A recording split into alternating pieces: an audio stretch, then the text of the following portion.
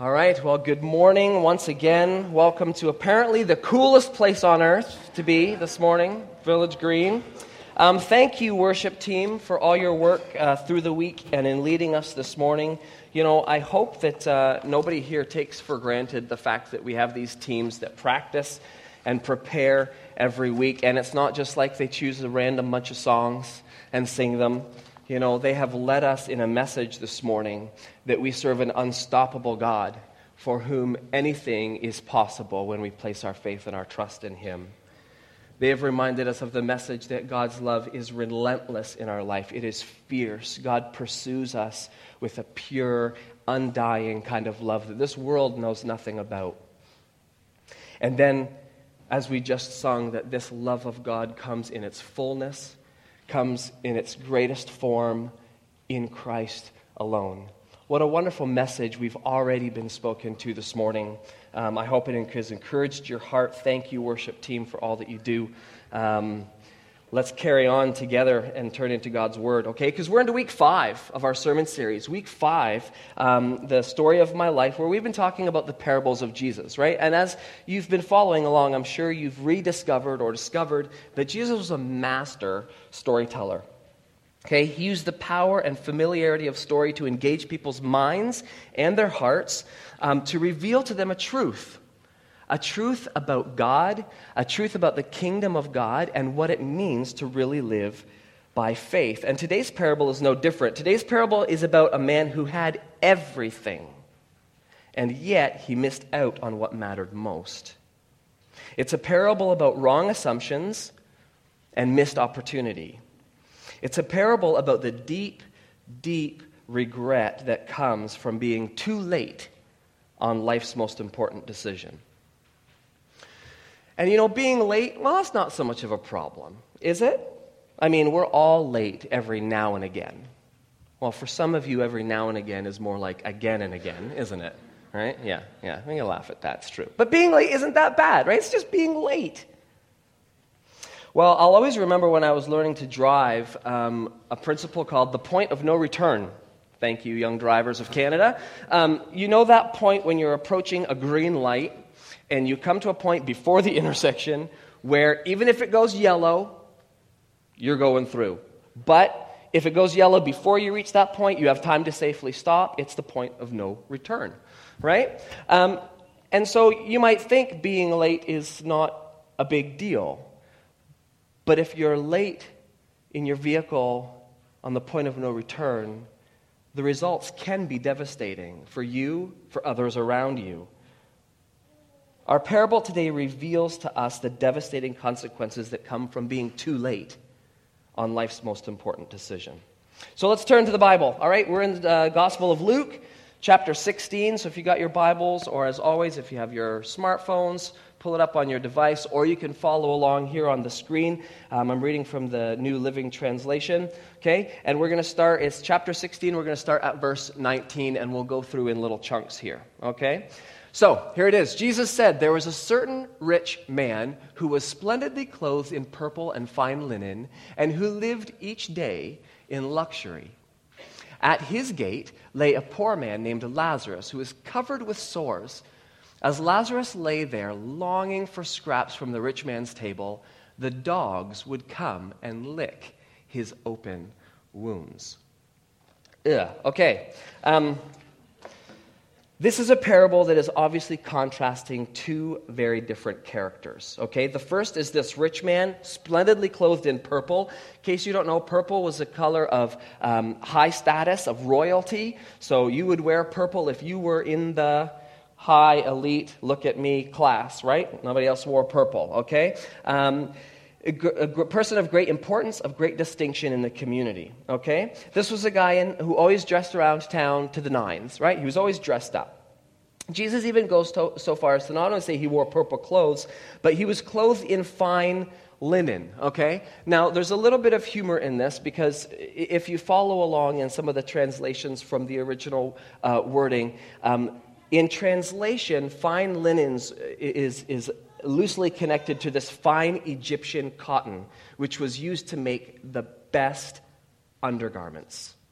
So, what Jesus is saying is that this guy lived in luxury from the top down and everything in between and even underneath, okay? This guy's behind lived in luxury, okay? It reminds me a bit of those, bathroom tissue commercials, right, for toilet paper, right? Let's call our company Royale, because you can feel like a king or a queen. You can feel like royalty when you use our product. It's toilet paper, okay? But this guy lived in luxury. He for sure used Royale, okay? He lived in luxury all of his life. This guy lived the dream, right? This guy was living the dream. It's interesting to note how little things have changed over the years, because living the dream still means being able to have what you want, when you want, doesn't matter, right? This guy has it all. But then there's this contrast of the second character in the parable, this poor man covered in sores, obviously has physical disailment too. He lays on a mat, right, at the gateway of this rich man's house. He has nothing, and he begs for just scraps that may come from this guy's table, because he's got scraps, okay? But he doesn't get any of the rich man's excess. All he gets by the way of help or comfort, if you can call it that, is some dogs that come up to him and lick his open wounds, right? Oh, do you know where that tongue has been? Right? Now, people say there's medicinal, the lick of a dog can heal, right? Whatever you believe, doesn't matter. Here's these dogs. This is all he gets. And ironically, these dogs were actually probably the rich man's dogs, his security dogs. They didn't have pets in the day. They were working animals, but they would have guarded his property. And as they came around to the gates, they would have, seen and helped and licked this guy's wounds. And for all we can imagine, these dogs were probably the ones who actually got the scraps from the rich man's table. This guy is living a nightmare, an absolute nightmare. It's very clear these two live very different lives. One of them seems to has it all. The other seemingly has absolutely nothing, okay? Now, the interesting thing to note is that in this parable, the poor man is given a name, Lazarus. It's actually the only parable in the entire Bible where Jesus gives somebody a name. It's sometimes just the father, the elder son, a rich man, a poor man. But in this instance, the one instance in all of Scripture, Jesus gives this guy a name, and his name is Lazarus. Lazarus means the one who God helps. The meaning of the name Lazarus is the one whom God helps. And yet, by all appearances of the parable so far, it would appear as if it's the rich man that God is helping. He's got it all. And this guy that lays at the gate and the dogs lick his wounds, he's got nothing. God's not helping him. What's going on? Okay, let's continue. Okay? We're picking it up at verse 22. Finally, the poor man died and was carried by the angels to sit beside Abraham at the heavenly banquet. The rich man also died and was buried, and he went to the place of the dead. There, in torment, he saw Abraham in the far distance with Lazarus at his side. Okay, finally, the poor man died. What? Finally, right? It means this guy just didn't live like this for a day or two, a week or two, and then somebody did eventually help him. No. Finally, after probably years, maybe even decades of living this life, waiting for scraps that never came, this guy dies. And you would think with the name like the one whom God helps, well, he just has to hold on. He just has to, God will help him. God will help him. Finally, he dies. Okay? He gets carried up by the angels to this banquet, okay? The imagery here would be of the heavenly banquet. Here's Abraham, and at his right-hand side is Lazarus, right? Probably reclining, right? Enjoying the fruits of heaven, right? It's this great picture. And then we see the contrast of the rich man who dies and is buried, but he goes to what Jesus just simply refers to as the place of the dead, okay? Not heaven, okay? And there he's in torment, and he sees Abraham and Lazarus at a distance at his side. My goodness, how the tables have turned, right? Complete opposite, right? Here is the poor man, Lazarus, who's now still laying down, but he's reclining in luxury. He's at the banquet table. He's got it all. And here's the rich man sitting at the pearly gates, at the gates of heaven, on the outside looking in, the roles have been completely reversed. So we have to keep going, okay? Let's carry on in the reading. We're at verse 24, right? So out of this situation, the rich man shouted, "Father Abraham, have some pity. Send Lazarus over here to dip the tip of his finger in water and cool my tongue. I am in anguish in these flames." But Abraham said to him, "Son, remember that during your lifetime you had everything you wanted, and Lazarus had nothing. So now he is here being comforted, and you are in anguish. And besides, there is a great chasm separating us. No one can cross over to you from here, and no one can cross over to us from there." Okay, so the rich man, roles have reversed, on the outskirts, looking in. He's the one that's begging for help now, and he calls out to Father Abraham, okay? Father Abraham, father of the Jewish nation, first of the Hebrews, okay? And he asked, he more almost gives an order, doesn't he? Hey, send Lazarus over here with some water to cool my tongue because I'm in anguish, right? This reveals to us a couple of things, okay? First of all, the rich man knew exactly who Lazarus was, right? It's not like when he lived all his life on earth, he saw that man and just, or didn't see him at all, or it was just a mistake. He knew exactly who he was. He knew his name. He saw Abraham. He saw Lazarus sitting beside him. He goes, "Hey, that's Lazarus. Send him down here to get me a little bit of water," right? We see that this rich man's heart has not changed. He still has a sense of entitlement. Royalty talks to royalty. Notice he doesn't ask Lazarus to come and give him something. He says, "Hey, Abraham, rich man to rich man, important guy to important guy. You've got Lazarus at your side. I see he must be your servant. Can you send your servant down to serve me some water? I'm a little parched," right? That's a little bit of an exaggeration, but it reveals the heart of this rich man that still has not changed.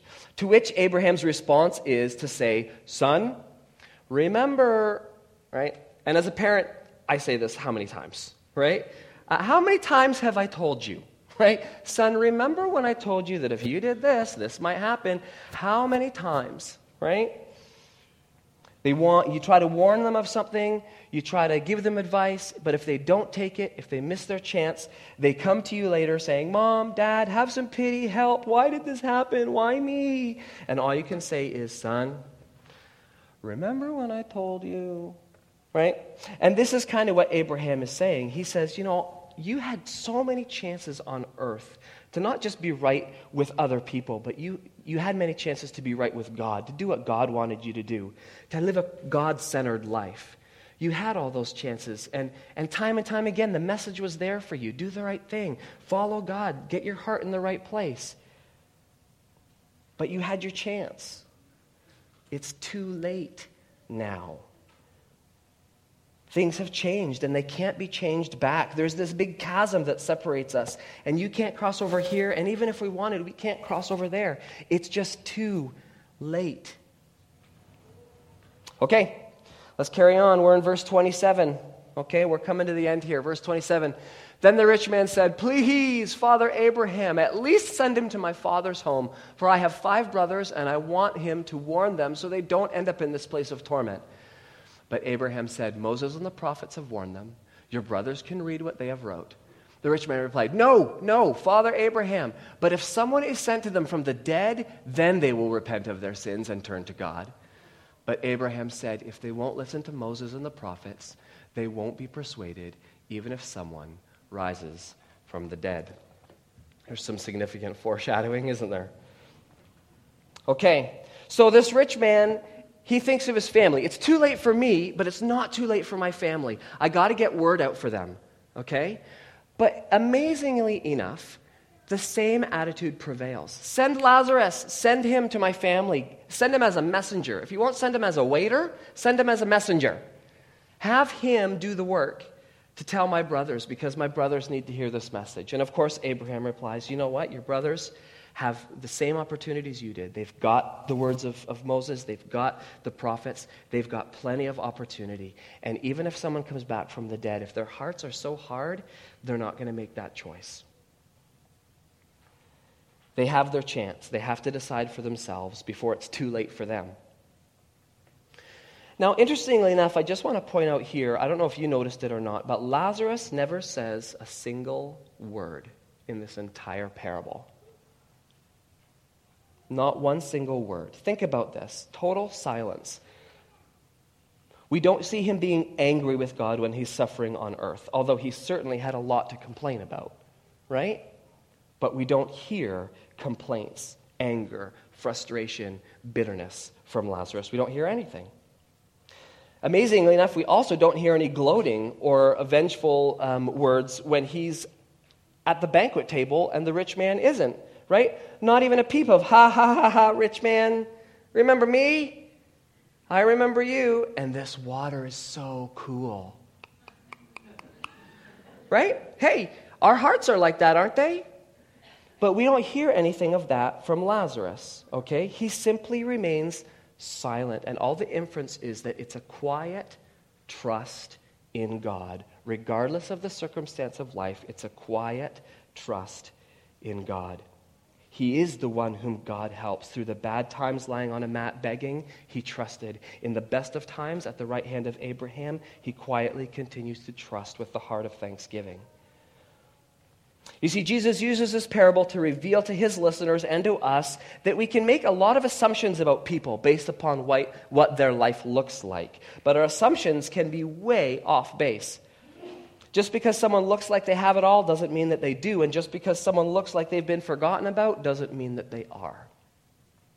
In a general sense, this parable teaches us that it doesn't matter who you are or what you have in this life. Unless you're willing to humble yourself and acknowledge your need for God, God cannot help you as much as he would like.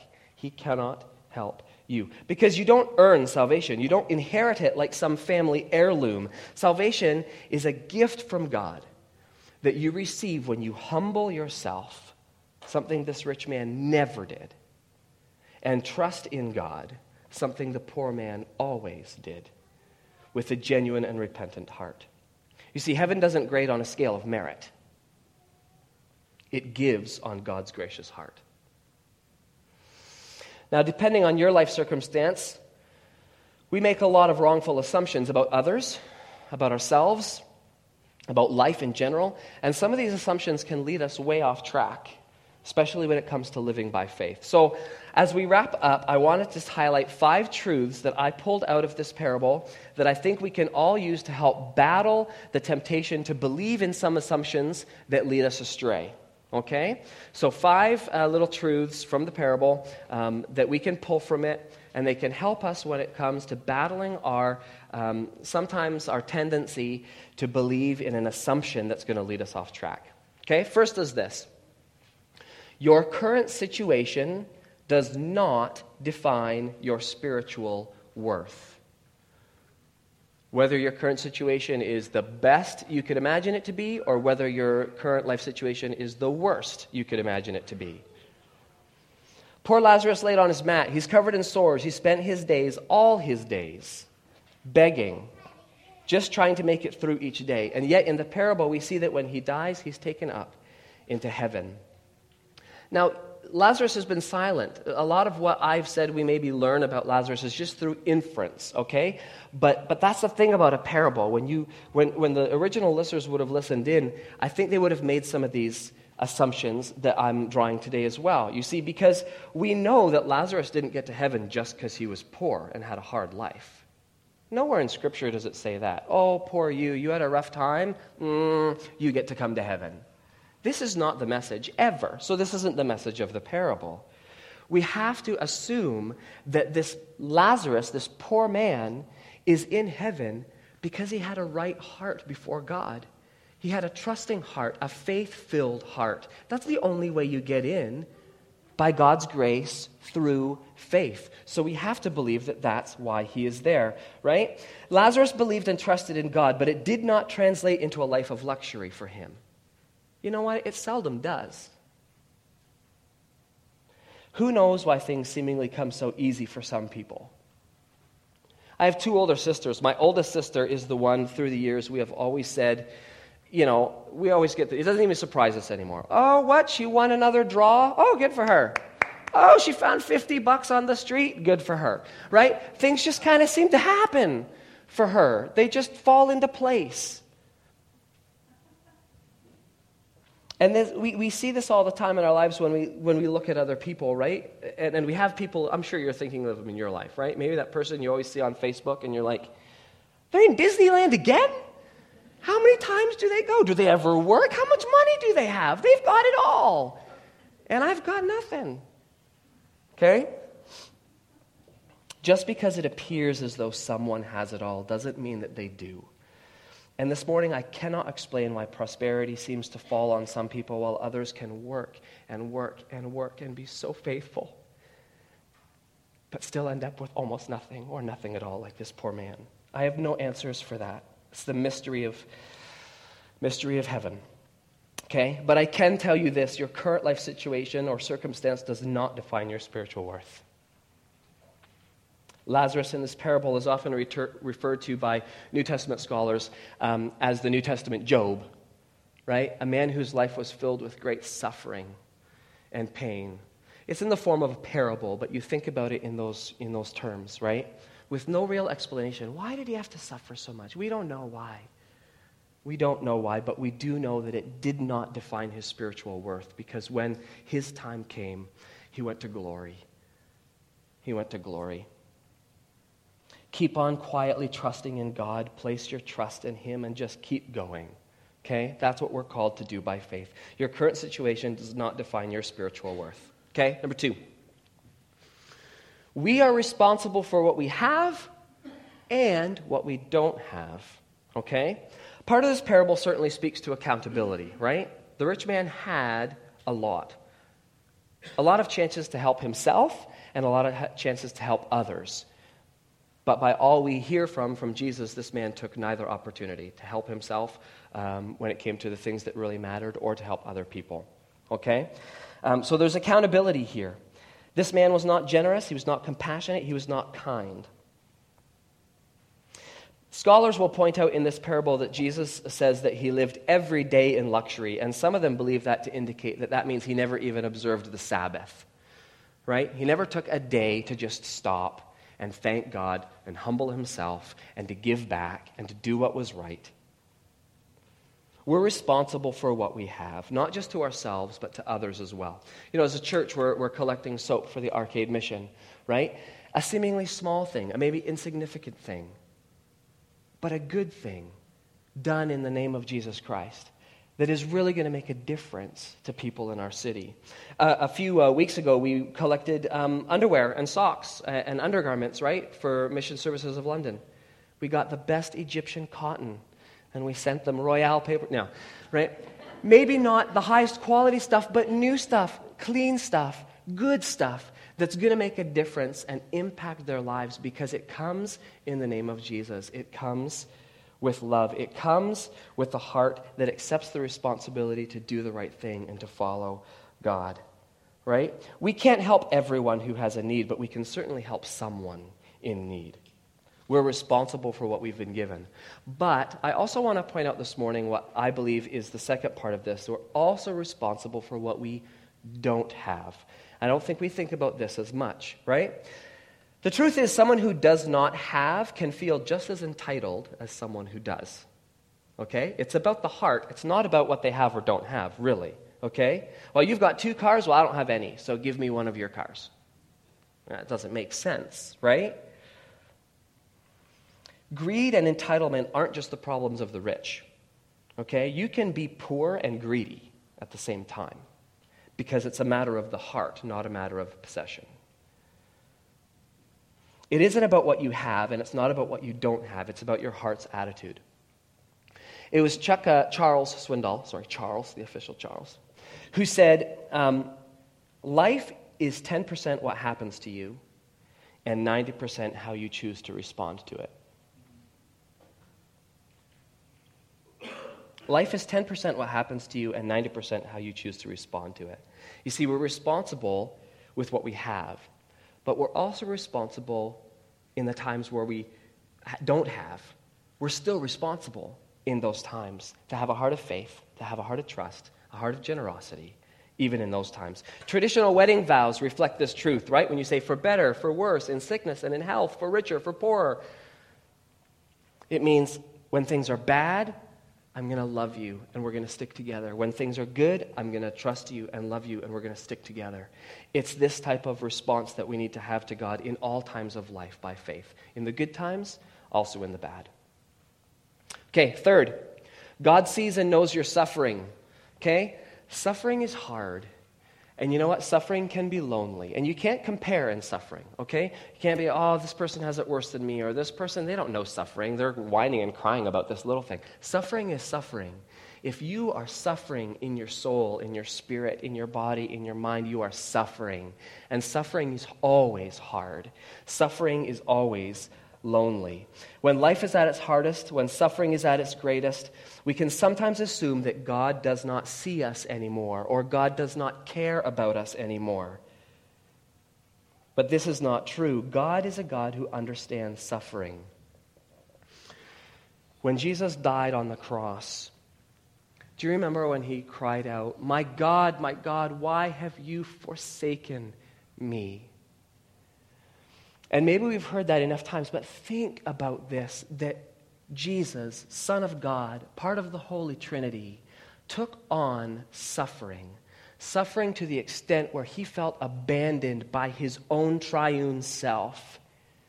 And it's not just the physical pain of the cross. Of course, that's horrible, that's horrific. But it was the burden and the weight of our sin on his shoulders. And it led Jesus to feel forsaken by God. We serve a God who knows suffering and understands suffering, and not one single piece of suffering goes by that he does not hold dear, that he has not taken himself to the cross first. He knows and sees your suffering. You know, you can ask, why didn't God ever help this guy, Lazarus, this poor guy? Man, the one whom God helps? No, God didn't help him.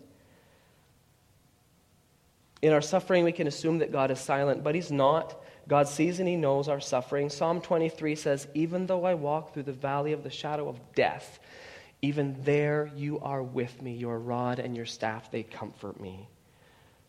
Faith says, through it all, even when it goes when I don't expect, even when it goes absolute worst, I trust and believe in a God who sees and knows my suffering and will be with me and see me through my suffering.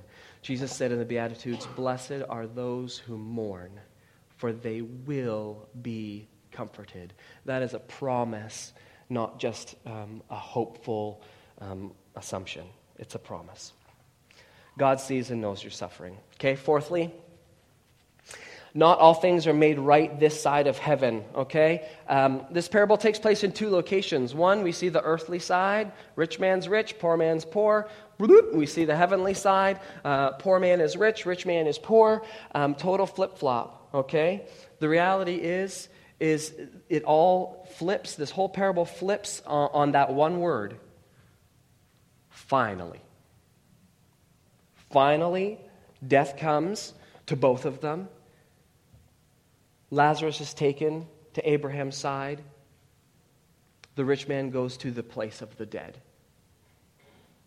Not all things are made right this side of heaven. Can you imagine how many days Lazarus would have longed for that day to come?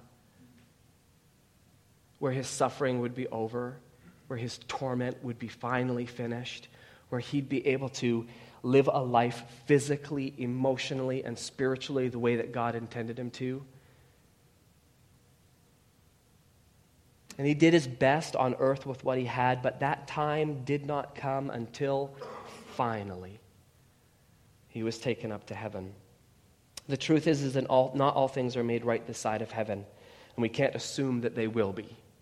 Okay? Hebrews 11 is the faith chapter in the Bible. A number of people are listed in that chapter, people who faced many hardships and trials and tribulations on earth.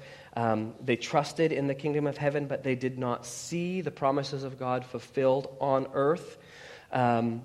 Each of them died. They came to that point, finally. But they did come to that point. They lived by faith. See, that's the point.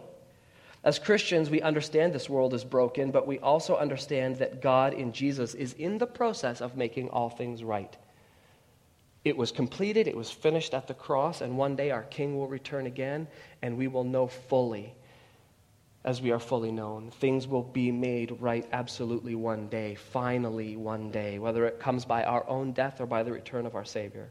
Until then, we're called to live by faith. We're told to hold on, stay true to faith, hold on to your hope regardless of the situation, knowing that things aren't always the way that they should be, but one day they will be. We can hold on to that.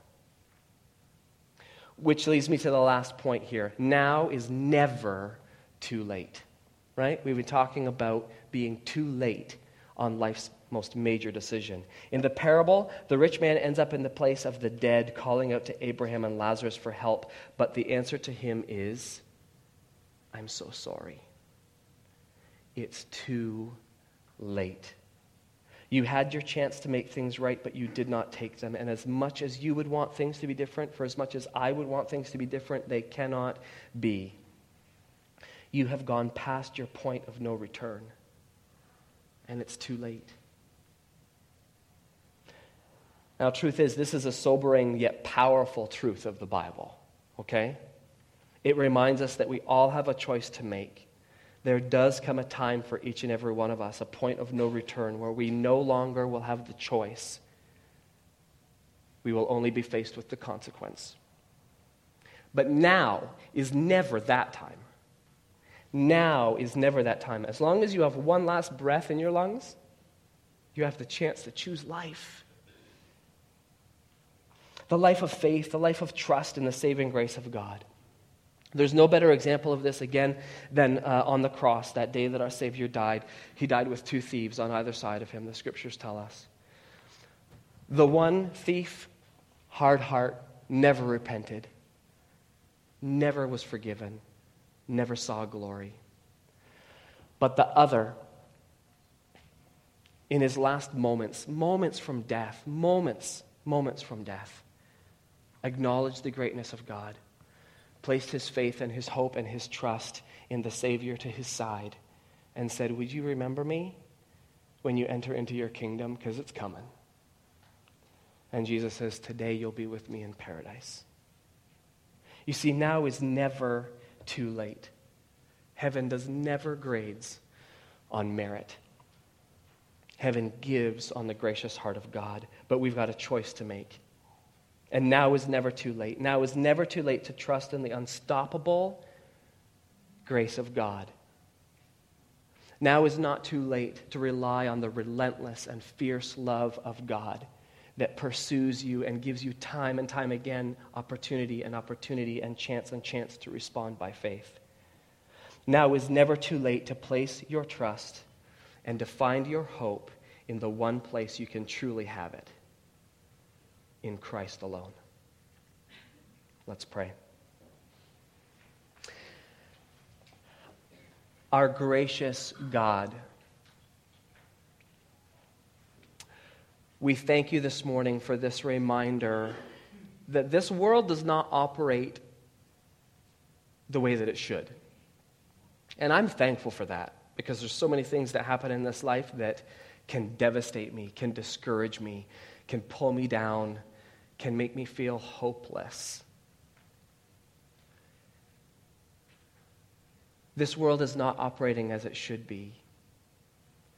But it doesn't mean your promises won't come true. It doesn't mean I can't have hope and faith and trust in Jesus Christ, because he's the one who has made all things new. He's making me new.